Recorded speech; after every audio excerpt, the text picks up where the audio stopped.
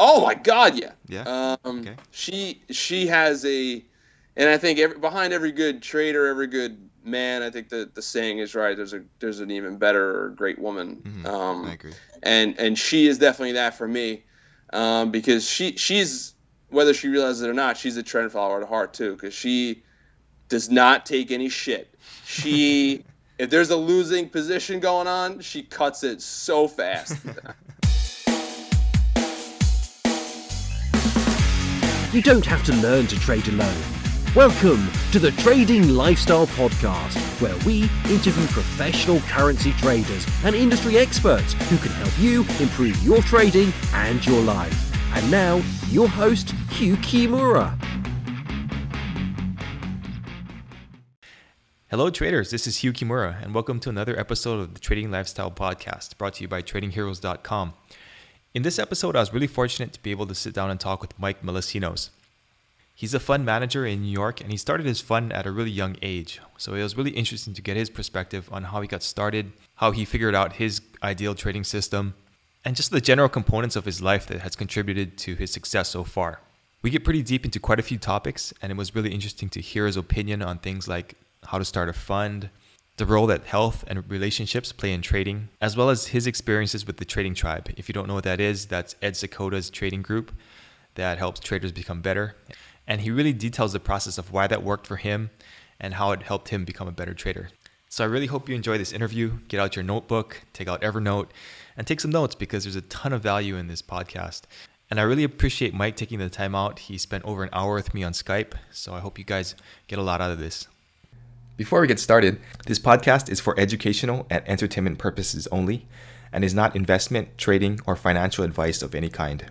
But in this episode, there might be some advice on how to properly pronounce IKEA. As you know, Forex or any type of trading is very risky and you could lose all of your money. Seriously. And finally, past performance does not indicate future results. All right, now on to the show. Hey Mike, thanks for coming on the show. Hey, Hugh. Thank you very much for having me. Yeah, so tell us a little bit about your background and how you got started. Well, came from humble beginnings in New Jersey, in the suburbs of New Jersey, and I grew up a sports guy all my life. Played sports from 5 years old through my early 20s, baseball mostly, and I came to the trading world after a brief stint in public accounting after college. I went to work at Bear Stearns in October 2007. So if you're already picturing the calendar in your head, is about 6 months before I went down. And I was 23 at the time and thought I had it made in the shade. Pretty much, I had a friend who got me in. I thought, okay, 3-4 years, I'll put my work in, I'll be on the desk, I'll be making $1 million, and my mid-20s, by the time I'm 30, it'll be over. Yeah. I was not a smart person back then. Maybe I made some strides since then, but at that time was caught up in just kind of the lifestyle of it all, and just wanting to feel cool and, work on Wall Street, blah, blah, blah. That's cool to some people. And to me, it sucked me in. I'm not going to lie to you. It sucked me in. Yeah. And, was putting my work there for a bit. And then obviously the market started to rumble, I think to pretty much start the year in 2008. And then things started getting weird. And then obviously it went down in March. But at the time, I was studying and reading about what I do now, which is trend following trading, which, anyone who knows, is a totally different philosophy, pretty much on life and on trading and everything in between. But to me, being a sports guy, I was always concerned about winning all the time. I grew up watching Joe Montana, I grew up, the Yankees, all they did was win through my teenage years. So, and I went to really good sports schools too. So I was just used to it. And dare I say, I was a little, maybe stuck up about winning too. I just felt it was just a normal thing that everyone wants to win. Everyone's always looking for the the best way to do things. And then you get into the real world outside of your little bubble, and that it just turns out to be not the case. So, trend following sat very well with me because it was just built on, let's do what statistically or empirically is proven to be right, proven to work, and let's just focus on committing to the discipline every day and focus on winning for the longer term. Not Derek Jeter's not trying to get a hit every at bat. I mean, he is, but he understands that he's not going to, and that's okay. And the coach and the crowd don't get on him for not winning every day or getting a hit every day. It's like no big deal. But it seemed to be on Wall Street, and around the time that bear was starting to go down, I started to see that was the way that business was run, that you were supposed to win every single day. But, it's just not natural. That's just not the way it works.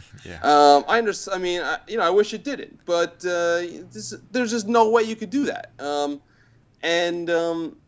So I started to learn more about trend following and start to get a little deeper with it. And the first couple books that I read about it, one being Covell's book, I slammed it shut a few times and said, this doesn't make any fucking sense. Because if this was this easy, everyone would be doing it. And bear in mind, I was still a dumb kid at the time, thinking that everybody was always looking for the best way to do things. But no. Then I started to peel the onion back, and see that people really just want to do it their own way.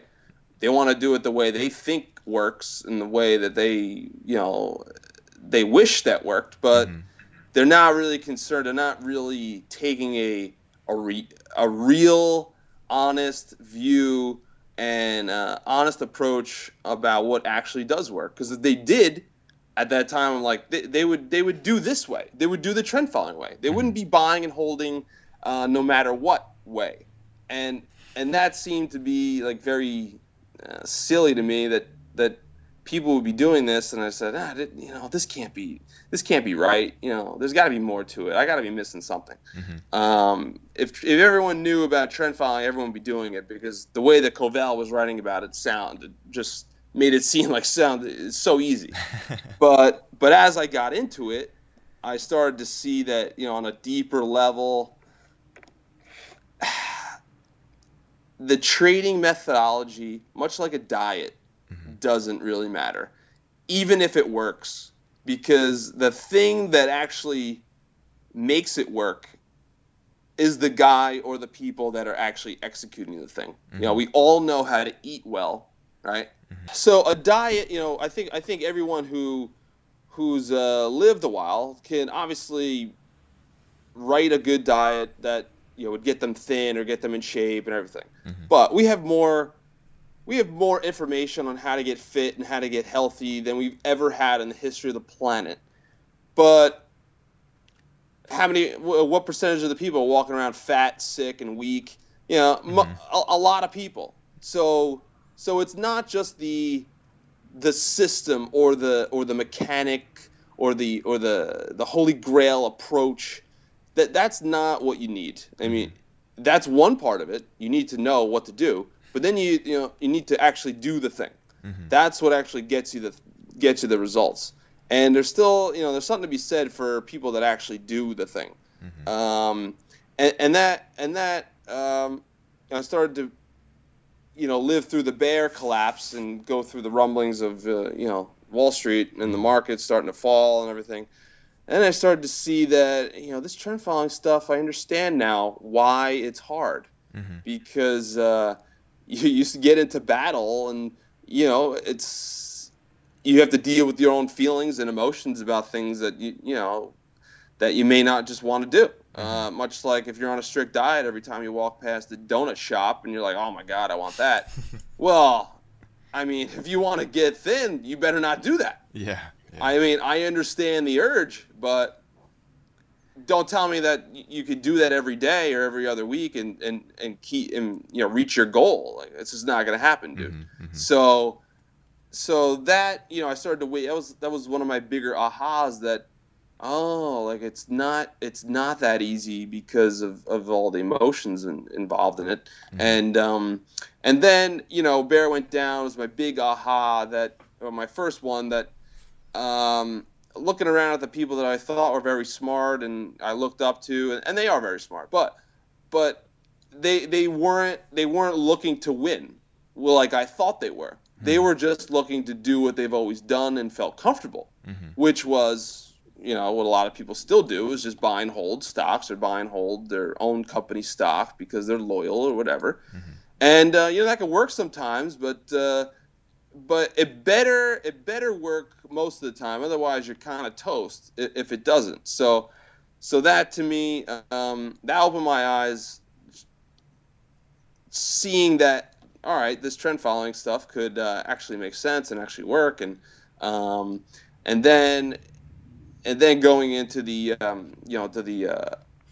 financial crisis several months later, me and the team I was on, where we went over to JP Morgan, and the financial crisis is my second big one, because at that time I'd already got deeper into trend following, got deeper into experimenting with some modeling some systems, and just trying to get into the math of it, and trying to get some hypothetical reps of trading some fake money. And at that time I was also following a lot of the real guys who were actually trading, who had funds at the time, and a lot of the veterans in the space. So then I can overlay the results of the real guys and the results of my hypothetical system that I was experimenting with over what was happening in the market, just to see how it all kind of worked, and where the money came from and where the performance came from. And that was my second big aha, when Lehman went down and the stock market melted down in late 08 and 09, and I saw that, okay, look, this trend following stuff is just kind of better. It feels more intuitive to me. It feels more, it's based on survival and being opportunistic, rather than we have to push our way on the market or on life all the time. We have to make it fit to us. It's like that to me doesn't feel very natural. So trend following, it spoke to me not on just a trading level, but I always say it's trend following to me is more of a life philosophy that could be applied to trading than anything else. It's something you can apply the core principles to anything, and I guarantee you probably have success doing it. So dieting, right? Yeah. We could start with diversifying, right? Don't just eat one food, right? Yeah. Eat a bunch of different foods. All different foods give you all different nutrients and vitamins and all this and that. They have all different macro and micronutrients. So you gotta have a diversified diet, balanced diet. You eat when you're hungry. You don't try to force feed anything. You stop when you're full. Other than that, I don't really know what else to say. I mean, so in terms of trading, that means like trading different instruments and maybe not concentrating on one market. Yeah, you trade all different markets, and you're riding the meal, you're riding the market, as long as it's working for you, to your goals. So if you're a 200-pound guy and you want to be 150 pounds, your stop out point is going to be quicker because you're going to want to eat less, right? If you want to gain more, you're going to hold it for longer. So you're going to be sticking with what's working according to your goals for as long as it's working. And then when you reach your goal, or you reach your pain point or your full point, you stop, and that's that. There's not really many other ways to do it, but I think the value approach, like the buy and hold and just buy no matter what it is, no matter where the price is, no matter what the market's doing type of approach. Seems to be consistent with how a lot of people eat. They just keep eating, and they only eat one thing. And today it seems to be they only eat grains and processed nonsense junk food, with little focus on other things out there that are good for them. They focus on one area, and they have a lot of derivatives of the same type of food. That's true. So you get chips, you get wafers, you get crisps. It's all the same thing. It's all made from wheat and corn. That's it. Yeah, totally. It doesn't matter what you call it. At its core level, it's the same stuff. So to me, that's very similar to how the equities in the bond world functions. That's mid cap, smid cap, micro cap. It's like all this stuff. I mean, by the end of the day, it's all stocks and bonds. So they all perform very similarly over time, but it sells very well. Yeah. And if that's the goal of the system, is to sell more stuff, then they do that really well. But if you are acting on your own interests and you want to fend for yourself and do and execute a system and live the life you want, I mean, you got to find your own way. And for me, that was trend following. And to me, it's kind of common sense. But it might not work for everybody though. So what are like what are the hard parts about trend following, and what are the easy parts? I mean, what makes trend following difficult, I guess, for a lot of people, even yourself maybe? The discipline of following a strict set of rules. Because one day of the week it may be easy as cake for you. You may have just met a new girl, you're in a great mood, you go on a first date, you have a great time, and you get your signal to buy a few markets the next day, and you're in a great mood, you can do it, no problem. But then a few months go by and you break up. She's not the girl for you, right? Yeah. Fine, no big deal. But then that day you're like, I don't know, I don't want to. I want to. Yeah, I don't believe this position's right. I don't believe this signal's right. You're in a totally different mental state, and that's difficult because we're human, and we have lives outside of trading, so we have things that affect our moods and stuff. So following a strict set of rules in the face of all those emotions that come up naturally is tough. And you see a lot of funds and other managers, they complicate things by getting terrible investors that probably shouldn't be investing with them. But maybe they have deep pockets. Maybe they're hoping that they can change them and change their philosophy and point of views on things. But and that's a thing where I've managed money for a few years. You start to see that. You start to see that, there's some people I really shouldn't be in business with. I should probably turn this guy away. So that has nothing to do with the trading, but it does have anything to do with managing the money. And at some level, managing the money has everything to do with trading, because you're always in business with other people, and whether it be just yourself or with a friend or advisor or whatever. So it's those subtle little differences that everyone kind of thinks it's all about indicators and all about fancy systems and all this stuff. But these subtle little things, like your everyday life and feelings that come up in relationships that you have a massive effect on your trading performance. And if you notice the best players in the game, in sports as well as a lot of other endeavors, the best players rarely have any drama. Some guys do, and you see some guys do when they're going through really bad patches of performance, or when they're at the end of their career and they don't want to believe that it's over, type stuff. So they start to act out and things. Like A-Rod's a great example.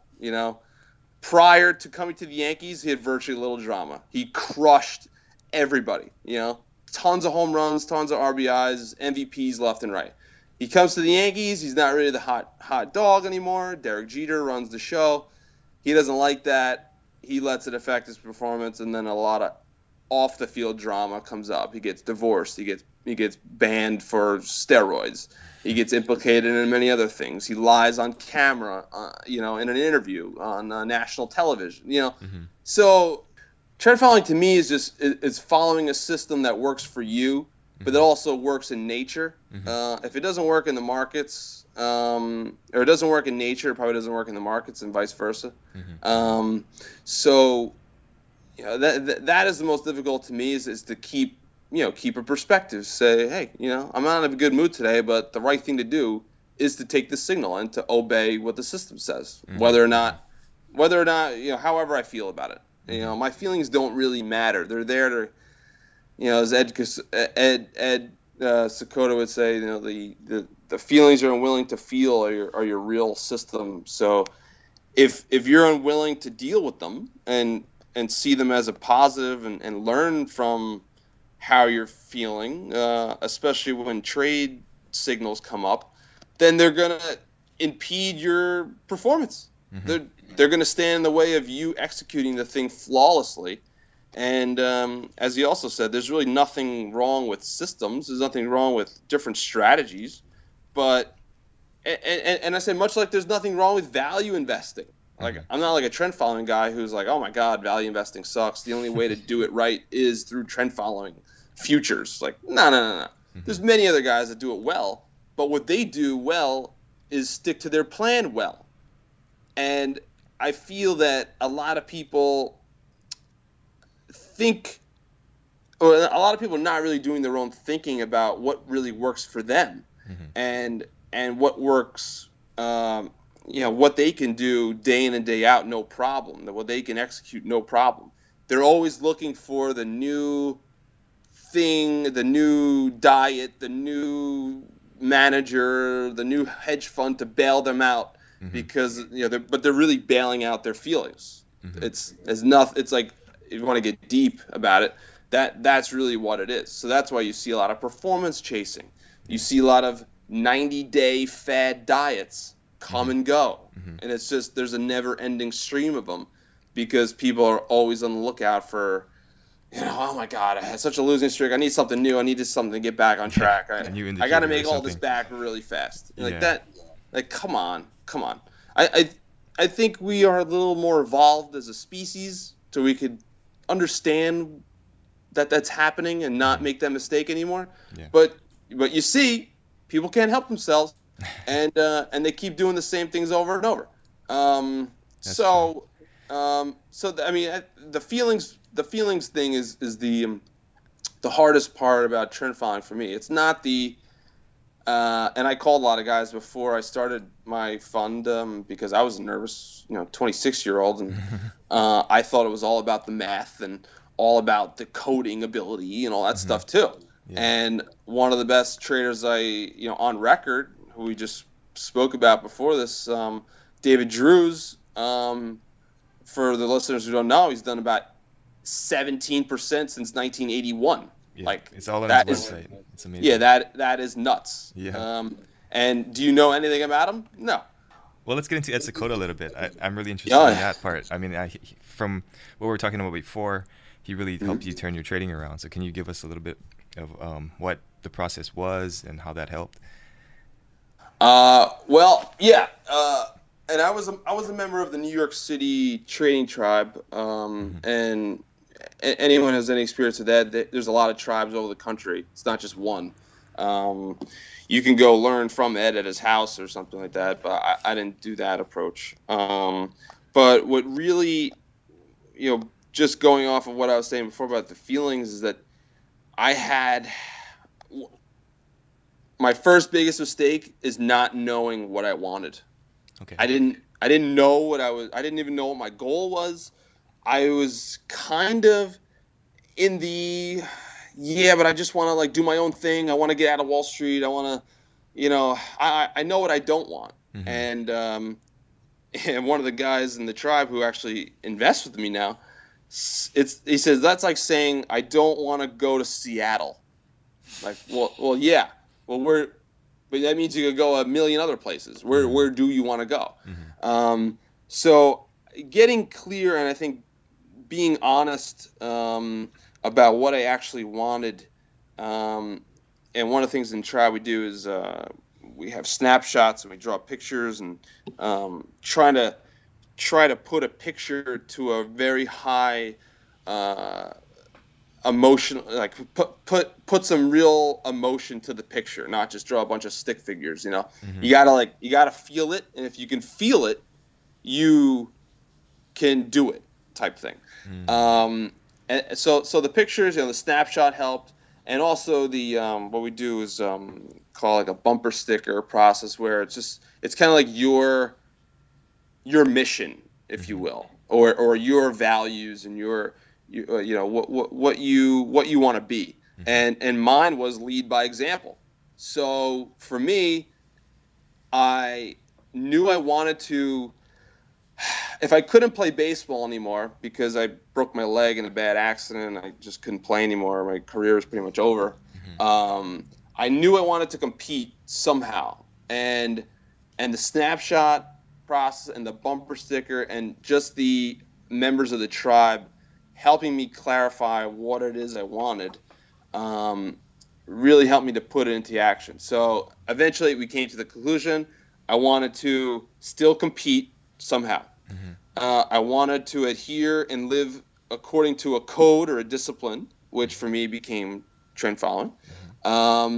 I knew I wanted to be healthy. I knew I wanted to provide for my own family, and I knew coming from Bear and JP during the worst market conditions, the past X years, that I wanted to be able to provide and be able to execute under pressure in crucial moments for my friends, family, and colleagues. So I feel, because I felt around that time that a lot of people who invested with other advisors or whatever, the advisors themselves seemed to go against their discipline too. And the people behind the curtain who I thought were smart lost too. So they were doing something wrong. So I really wanted to be that guy who was doing it right and who actually did the thing, who put his own money on the line. And, between me and my fiance, we have about 15% of my own funds. So, I have most of my net worth in my fund. I wouldn't invest in anyone else who didn't have that. So, I knew I wanted to be the guy on the line. I didn't want to be sitting back and commenting and writing a newsletter and saying this is what you should do. Yeah. Just like if you went to the gym and you're going to get getting a trainer workout and the guy was 300 pounds. Like, no, I wouldn't train with you because you're not doing the thing. Come on. So I wanted to do the do, and that to me was the only way to do that was to start my own fund. It was to put my own money behind it and to put the people that I saw lose money, and in some cases a lot of money during that period that I was in the belly of at such a young age, that I wanted to provide for them. I wanted to be the guy that actually made money for them or protected them when the shit hit the fan. And that that's just, and I think that comes from just being a sports guy my whole life. The beautiful thing about me about sports to me is that you could see them actually play. And there's no lying about the stats. You can't fake a career. You can't. It's like one of the few industries where you just can't fake it. And everyone gets to see every rep if they want to. If they want to watch you play, they can watch every single down you play or every single at bat or whatever.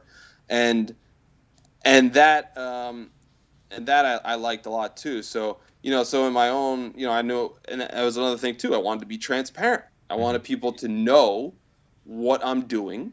I wanted people to know how it works and why it works. I wanted to provide the proof that what I'm doing is not just based on belief.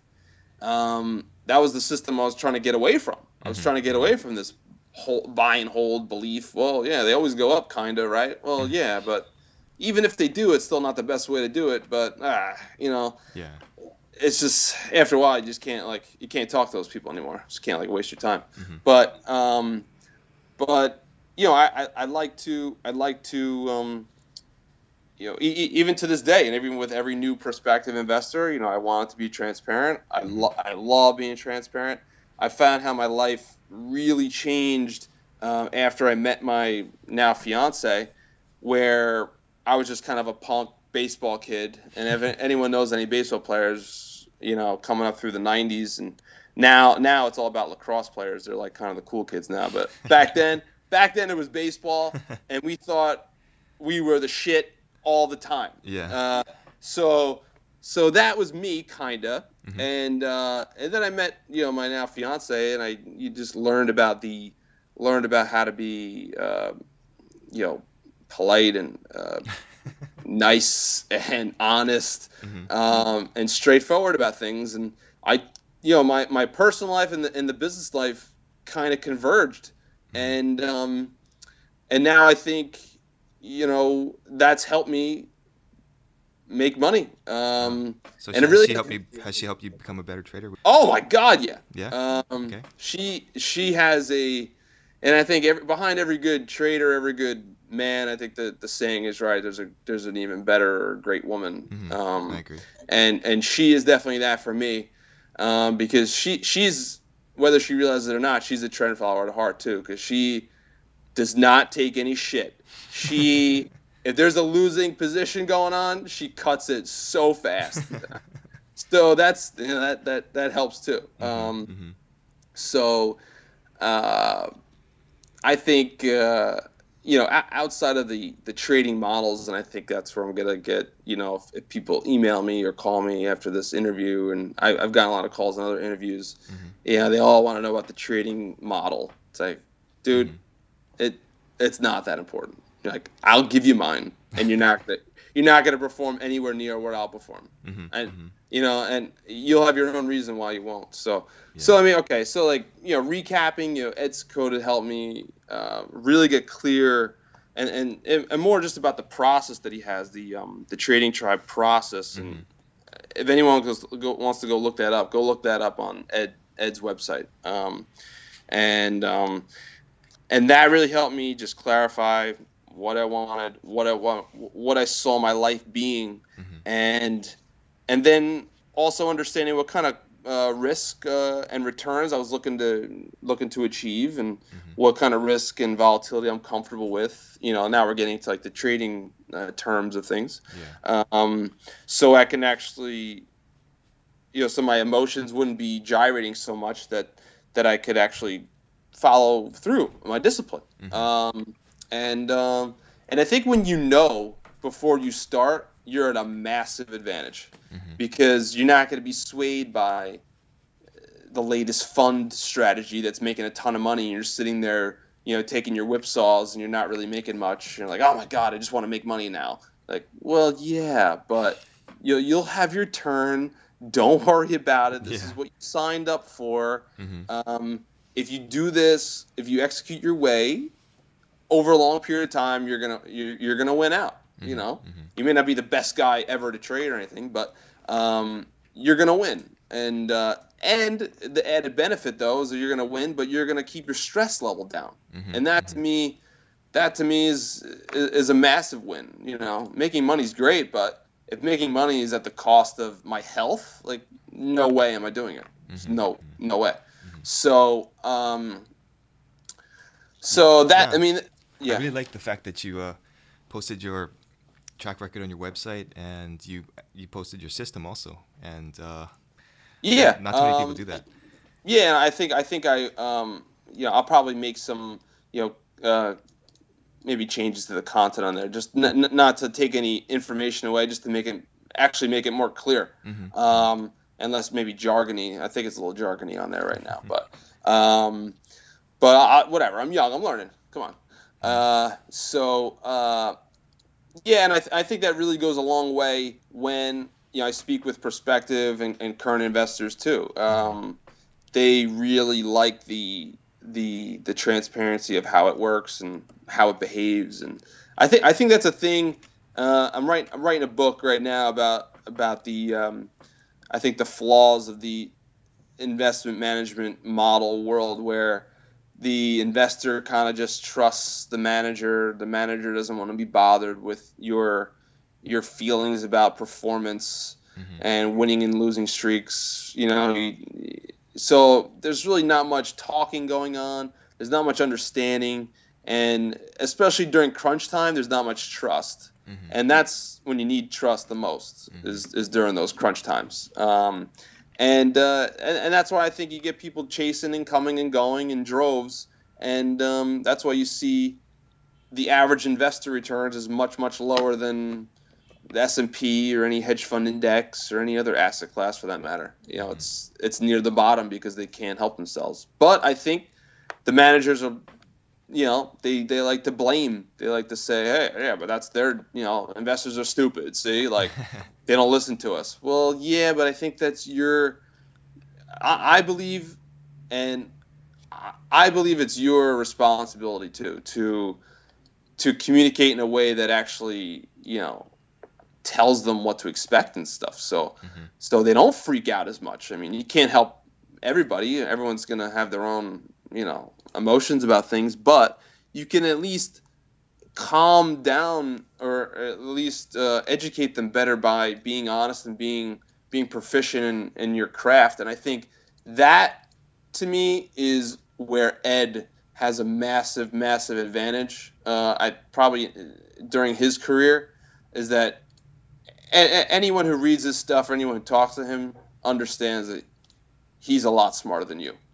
But he's probably a lot nicer, a lot more honest, and a lot more caring of a human being and helpful than you are too. So, I think it's easy just to go after his, math intellect and say, oh yeah, but what's your system, Ed? If I just had yours, I can make a ton. That's why he doesn't even bother giving advice, because he knows that's fucking nonsense. Yeah. It's not true. You're not going to do it. So he doesn't waste his time. But I think more than the trading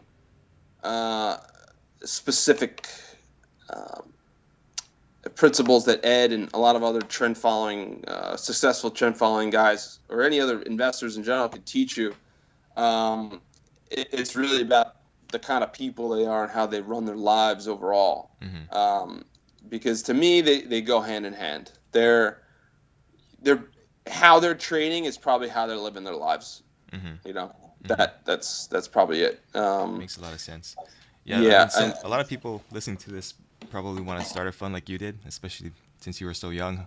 Could you give us any ideas on what that process was like? Some of the hardships, some of the easy things.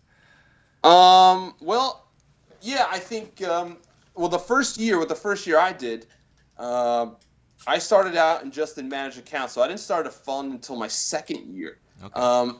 Mostly because I just wanted to get as much track record under my belt as I could before I started taking on more costs. And technically, yeah, there are more costs with a fund, but the process for starting a fund and just an investment management firm in general is not that difficult. To me, I just registered with the NFA, and that's $1,000 a year to maintain your registration.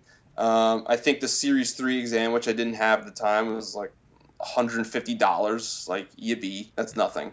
And then to start like an LLC or an LP with the state, and it's like another $100 here and there. It's like nothing. I think probably the biggest pain is just to keep up with, if you have investors from like different states and things, that you'd have to just make sure you register with each state just so you're in compliance with the laws and stuff. But I mean, I think most of I think that's the easiest part of the whole process.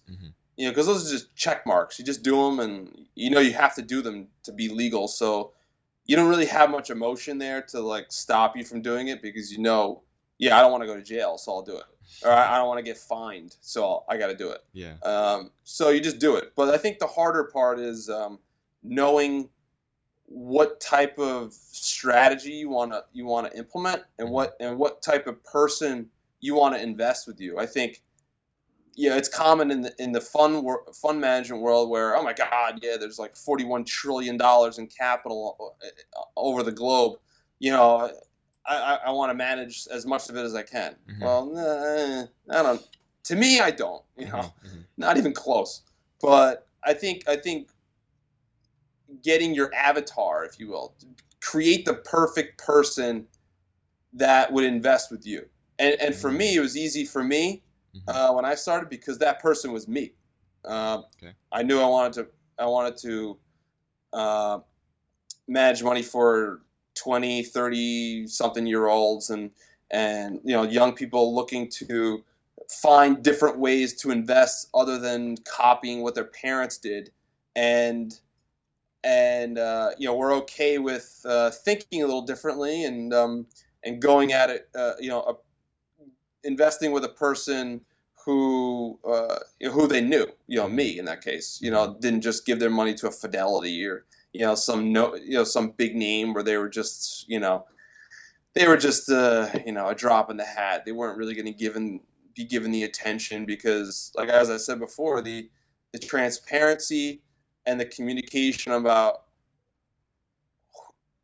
who's doing the trading and what to expect, in terms of results, I think matters a whole lot more than trying to copy, and try to mimic what Warren Buffett does, and if I just do that, I'll be fine. Like, no, you're not. You're not. Yeah. Because you don't have the discipline he has, and you don't have you don't have anything what he has. So, and that's where I think a lot of people go wrong. They just try to copy, and they try to do what other people do because they see them being successful at it. So, well, that may not be the best fit for you. And I think their method, let them do their method, fine, but do your method. Make sure it has some merit, test the thing and all that stuff. But then, once you get comfortable with this being the way that you want to do it, then you just do it. I think a lot of people just don't start that way. They just look at who's winning and they try to copy them, and then which is stupid, because there's always a new person winning all the time, and you're just always chasing around. You don't get anywhere. I guess I don't know what else I have to say about it. Yeah, that's really interesting. I mean, a lot of people wouldn't think about targeting that younger age group because they would say, oh, maybe they don't have a lot of money, or, maybe they're not as sophisticated. But I guess it's worked out pretty well for you, right? Yeah, man. And the beautiful thing about it is that, look, I have a goal of the assets I'd like to manage, just so I could, live the way I'd like to live. But beyond that, it seems wasteful, which may seem weird to some people. But to me, the scoreboard is not the dollars in my account. It's the dollars I put into other people's accounts. So if I get the right people, they're going to stay with me. If I don't, they're going to come in at the wrong time. They're going to exit at the wrong time. And it's not going to matter how much money they give me, because I'm not going to make them anything. So a good example, me being still a stupid kid when I first started, I started in 2011. For anyone who knows trend following, 2008, 2009, 2010 were pretty good years. So I was really pumped. I'm like, oh, this is gonna be great. I'm just gonna be able to, latch on to this and start at a great time, right? Wrong. Entered the worst stretch, or one of the worst stretches of trend following in history, as far as drawdowns and things go. But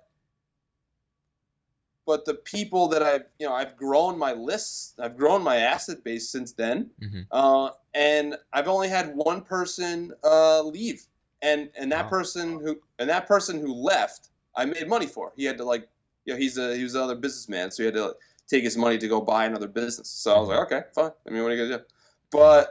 But that to me, working with the right people, you know who's on your team. This is like old school sports where it's not just free agency, people coming and going all the time, or the team changes over all the time. This is like a crew that you get to work with and you get to understand and communicate with, and everyone knows, their role.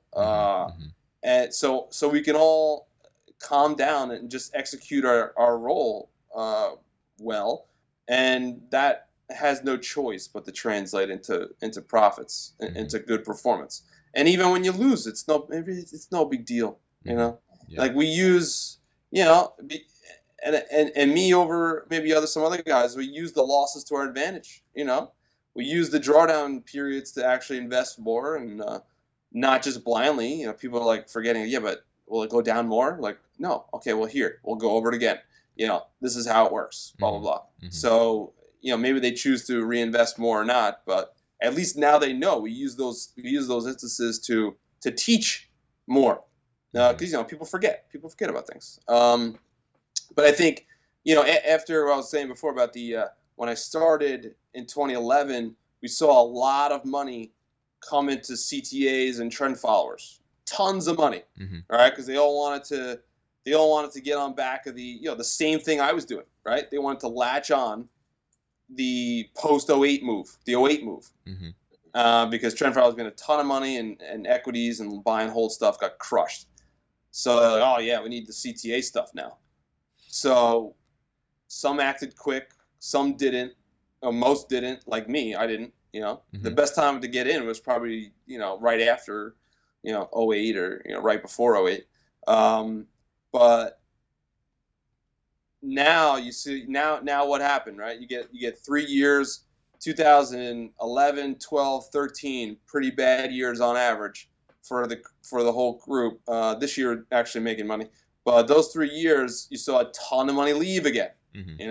That's like, to me, that's silly, because that's the best time to invest in these things. Now, if the managers and the investors did their job in actually talking about that, and actually saying, look, I don't think you should invest right now. Maybe you should wait. Don't chase me. You're chasing me. Let me lose a little bit. Don't just chase this hot hand that, because we're going to get back. And so we can invest in a stronger point later on. But that's just not how the investment world works. The managers just want to take the money. They just want to get new investors. They want to make more money. The investors want to make more money. So everyone wants to make more money, but people lose more money in the process. And these are all smart people. They have to see this, don't they? I still don't get it on a lot of levels. This is not that difficult. And you guys are making the same mistake again. And now they're the same mistake again. You see trend following is dead articles left and right. And what's happening this year? Making a ton of money. where assets have flown out the door in the past 3 years, and now they're making money. And what's going to happen? We're going to have another good year or two, and they're going to come right back. And so I mean, I try to not I want to say avoid those people rushing in and rushing out, but I do what I can do, and that to me is be honest about how my system performs, and I know more or less when a good time to invest and when a good time to stay out is. And just one example. So my first year, 2011, at the end of August, when gold and a couple other markets were spiking up like crazy, I was up about 24%. I was like 8 months in. I was like, this is great. Yeah, see, this is great. Yeah, but it's not normal. Based on the risk I take, I'm not super aggressive. So 24 in 6 months is that's really good, but it's probably not going to be another 24 over the next 6. No, not even close. So I had one referral from one of my investors at the time, and he referred fund of funds because he had a lot of connections, and he referred a fund of funds friend of his, and who ran a fund of funds in Connecticut. And he called me. He's like, "Oh, we're looking to get started with you." I said, "Yeah, no, you're not coming in right now." And my dad was fucking beside himself. He said, "Are you out of your mind? Take the money. What are you doing? You're managing like $350,000. You take this investment." And it just shows how naive and stupid I am. Mm-hmm. I'm like, "Yeah, but it's just not the right thing to do. It's just not right. They're gonna lose money. Mm-hmm. They're gonna lose. Like, I wouldn't invest right now." Mm-hmm. So they listened to me, and they came in over a year later. Well, actually, they came in next July, mm-hmm. the following July.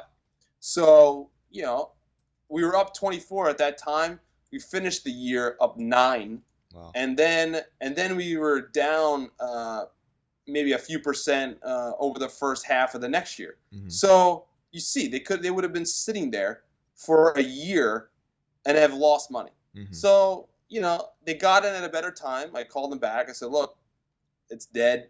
We're getting a lot of whipsaws back and forth. This is not a good period for us, but it's a good period probably to dip your toe in and invest now." Mm-hmm. And they did. And they doubled up their investment since then, and now they're in the green. Nice. And that's probably the best example of how I like to operate with people. Mm-hmm. Is that I'm not always going to take your money. That's amazing. Yeah, like you said, most people just take it and not really care about it. They'll just take it and run. Take it and run. Yeah. It's just. But I mean, and that was one great thing. On another deep level, learn from Ed too, is that there's just a right way to do things, and I think you live by your values, you live by your core values that you don't break for anybody. Yeah, you have your trading rules, but you have your life rules that you especially don't break, especially when you're tempted by making more money and blah blah blah. Mm-hmm. That's all well and good, but you see a lot of guys in the space right now that are struggling to hold their assets, and I really just think it's from not having the right clients in. Mm-hmm. They don't work with the right people. And I think if you don't know what you want, if you're trying to get everybody, then you're going to get nobody. Mm-hmm. And if you do get people, it's going to be at a great expense to your stress and your health and maybe your relationships and stuff that I'm not willing to make that trade. Mm-hmm. We just don't live long enough. I'm not willing to spend my life in a whatever it takes pursuit just to make money. Mm-hmm. That's like, to me, it's like you're going down a bad road. Yeah. That's awesome. One question that came to mind, do you guys do a lot of like back testing on other systems, or do you just run this one system the whole time? Well, yeah, I mean, the trend following system that I ran, I started day one with $300,000. Mm-hmm. So you have some inherent limitations that you can't do with $50 million. Mm-hmm. So day one, I started trading 11 markets, a simple support and resistance breakout model. Mm-hmm. I was risking, like 1.5%, 2% per trade at that time. Mm-hmm. My average holding period is probably a few months, because I didn't have enough money to give these things enough room, to gyrate. Mm-hmm. But as I've grown, I've back tested and implemented new, longer term. It's a longer term model. The portfolio has grown to 36 markets now. Wow. And that'll keep growing as my assets grow, because I love diversification. I love just, I don't want to miss out on anything that could trend, and I'd hate to see markets trend without me, especially me being a trend following trader. Mm-hmm. You design your thing to follow big moves, to catch big moves, and if you don't, that's you're not doing your job right. Mm-hmm. So. Yeah, that was one motivating thing for my first year. That I ran into a couple situations where I saw silver went up to 50. Pretty much bubbled, a couple months before gold did, and the only metal I traded at that time was gold. So I was like, Jesus Christ, here I am. Gold's going up, but it's going up nowhere near the capacity that silver's going up, and here I am missing this move, and I'm an idiot trend guy who should be in this. But because it was just the model that I tested and that was sticking with, that I didn't want to go chase it, and that's when I started to see like, oh, okay, I need to build a better model for the long haul. And just experimented and got my model now to where I have two separate models. They're both breakout in nature. One's a very long-term one, and one's like, I guess, a medium-term one. The medium-term one has average holding period of 6-7 months, and the other one, the longer-term one, has average holding period of 11-12 months. So I mean, I don't trade very much because I'm very long-term on the spectrum of what people like to define them. Everyone, you talk to every trend follower, they're long-term. Yeah, what's your average holding period? 3 months. It's like, yeah, that ain't long-term, bro. That's nothing. That's like, on average, that's like a lot of my losers are 3 months long. And for the people that don't know, your losers are a lot shorter in duration than your winners are. So I mean, I'm very long-term, and I have some, I guess, ideas on what to do in the future too, and how to add more markets and things. But yeah, I think backtesting really helps, especially if you're new in learning this stuff. You learn how your daily performance works. You learn how to see the signals, and then going to the broker and actually executing it, and it helps you clarify on what you're comfortable with. It's not just about trying to make the most money with the least amount of drawdown, because if you're trying to do that, you're like everyone else, and when you're with everyone else, you ain't on the right side. When you see everyone doing it, you better get out. No matter what it is. And that I think it's tough to to honestly test the system and honestly be okay with the results it spits out at you, because you're tempted to just curve fit the thing and make it tell you what you want it to tell you. But no matter what, a bowl of ice cream is never going to be healthy for you. I'm sorry. It doesn't matter if you replace the sugar with fake crap. I don't care if you're using raw milk. No. It's not healthy. So don't try to make it healthy.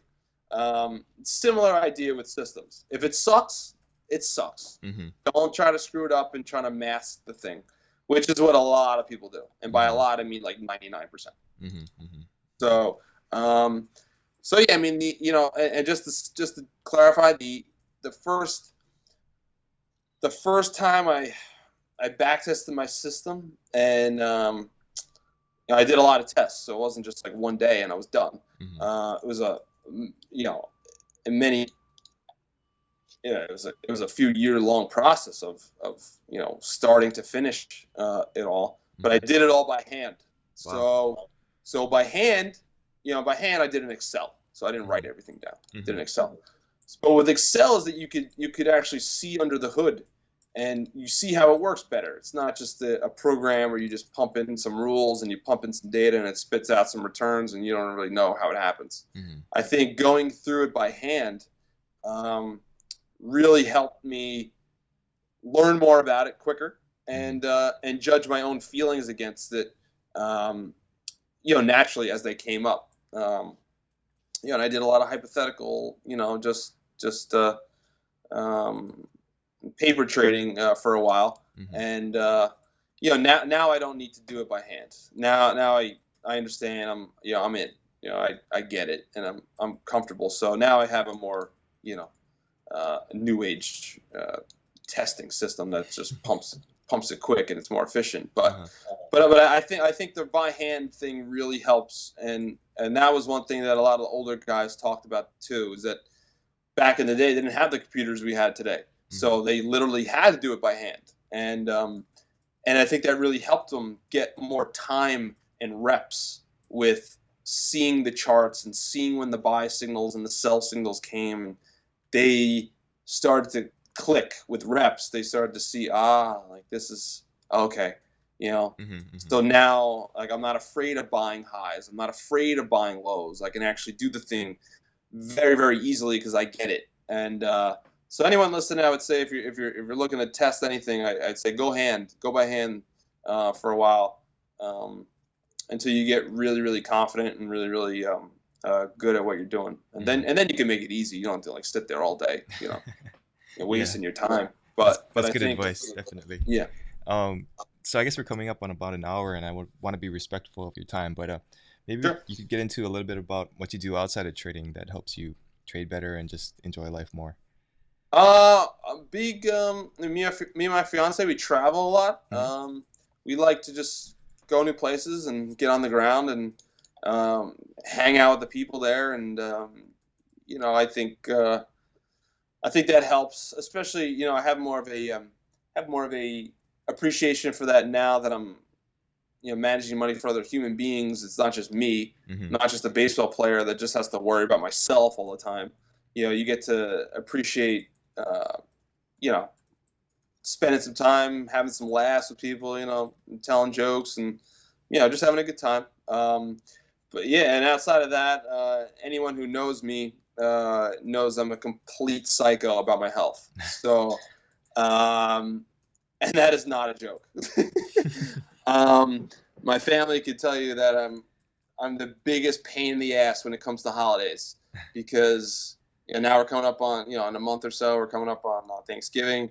My mom and whatever my aunt are gonna make some food, and I'm gonna say what's in it, and if there's bad stuff in it, I'm not eating it.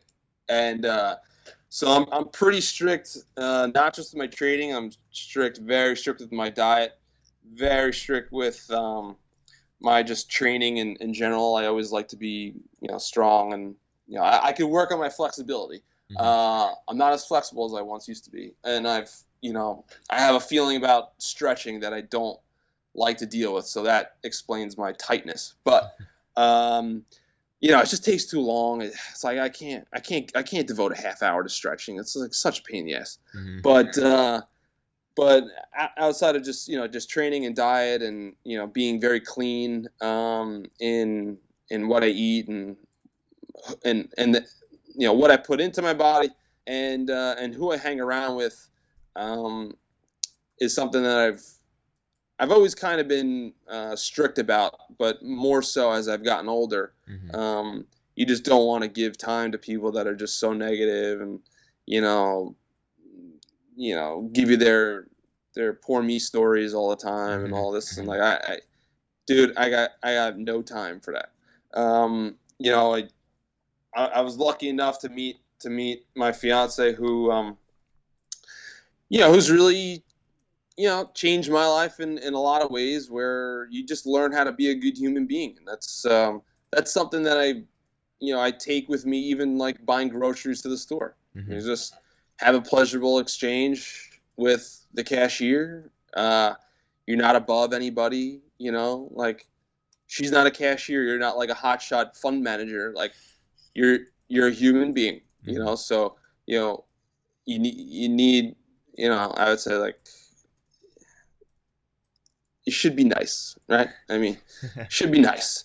Because one day you're on top of the world and she's not, and then one day she is and you're not. And it all cycles through. So be humble. I like to be humble. I like to read a lot too. I like to read. I think I have a good app called Oyster that I just a lot of free books on there. I paid like a yearly subscription. It's like $120 or something like that, and a lot of good books on there. But I don't like to read a lot of market books. I like to read more about I guess philosophy and health, and I really like the new people, the people in the startup culture right now that I think are very, very idealistic, and they're doing things that they think matters to them, and they seem to have good morals for now. And those are the people I like to work with. I like to get those. I like to have those people as investors because I think we have very similar ideals and philosophies about things. And last night I was at a meetup in New York City, and just meet good people outside of your industry. It's always cool because you just never know. I mean, you never know, and then you learn from everybody, and I think the best learners and the best performers they're true to their method, but they're always open to new things that, oh yeah, I never thought of it that way. Let's try that out and implement that maybe, and let's see if that works. And if it doesn't, it doesn't. No big deal. But at least you're open to things, and I like to be open. And living in New York City, I love obviously eating out, and it's harder to eat healthy here. But but during my cheat days, we like to go out and do a nice little meal. But and for anyone who wants to go to Santa Monica or Southern Cal, healthy eating out there is there's no shortages of places to eat healthy out there. That's what I love about Southern Cal the most, is that we went there a couple months ago, and it was you just eat out every meal, and you don't feel like you just gained 10 pounds. You feel great, but and the food's really good. Like I think it rivals New York City. That's how good I think it is. But yeah, I mean, traveling, reading, and just talking to other people about their business and stuff, and how they came to it, and what they're doing, and and just learning from other people and their takes on things. I don't like to get involved with like the Twitter nonsense too much, because it's I talk to some people on there, but I mean, it's a lot of like day trading people that just want to argue, and they just want to like, they just want to argue about the Fed and argue about the high frequency trading. It's a lot. I don't know. Seems to be a lot of negativity in the financial guys on Twitter. So some guys are good, but a lot of trolling, a lot of nonsense that I just, there's a lot of noise, definitely. Who has time for that? But yeah, I highly encourage meetups. And they're it's like going to like a school dance but not knowing anyone there. Like it feels a little strange at first, but you go to a couple and meet some people, and then you're like, this ain't so bad. And they usually have free food and drink if you want to drink or something. So they're all pretty fun. And I think it's cool to see. I went to this meetup last night who were. I'm sure a lot of guys know about like Covestor and Wealthfront, these robot advisors, and another robot advisor. This one was called Hedgeable. Presented their company last night. I met that guy. It's like great. It's like I never would have met a guy like that in the same space, and never would have known him if I didn't hear about it somewhere or didn't look him up or something like that, which would never happen. So you never know where you may get another opportunity, find your next big opportunity or find someone you like or whatever. I think it's a testament, I think, to our generation that we've come up in the technology and the internet era, but we haven't lost the getting together in person thing. And I think you can easily slip down that slope, but just, sit in front of your computer all day and, talking to everyone virtually. I think getting out and meeting people still matters. And maybe I'm more partial to that because I manage other people's money. Like no one ever give me their money if they didn't meet me. It just wouldn't happen. It's like the ultimate trust. So that's just stuff I like to do. Just like to talk to more people and stuff. So okay, cool. Well, yeah, that's awesome. You gave us a lot of really good advice, and it was a pleasure talking to you. Thanks for coming out. Yeah, I appreciate it, Hugh. Please send us more of your Hawaii weather this way, please. We're getting into November here in New York. It's going to start getting very depressing very fast. So. Oh man, yeah, it's pretty tough. Brutal. All right. All right. Thanks, Mike. You got it, Hugh. Thanks. Thank you for listening to the Trading Lifestyle Podcast. To listen to all of the other episodes and get free access to Forex trading tools, tutorials, and resources, visit tradingheroes.com.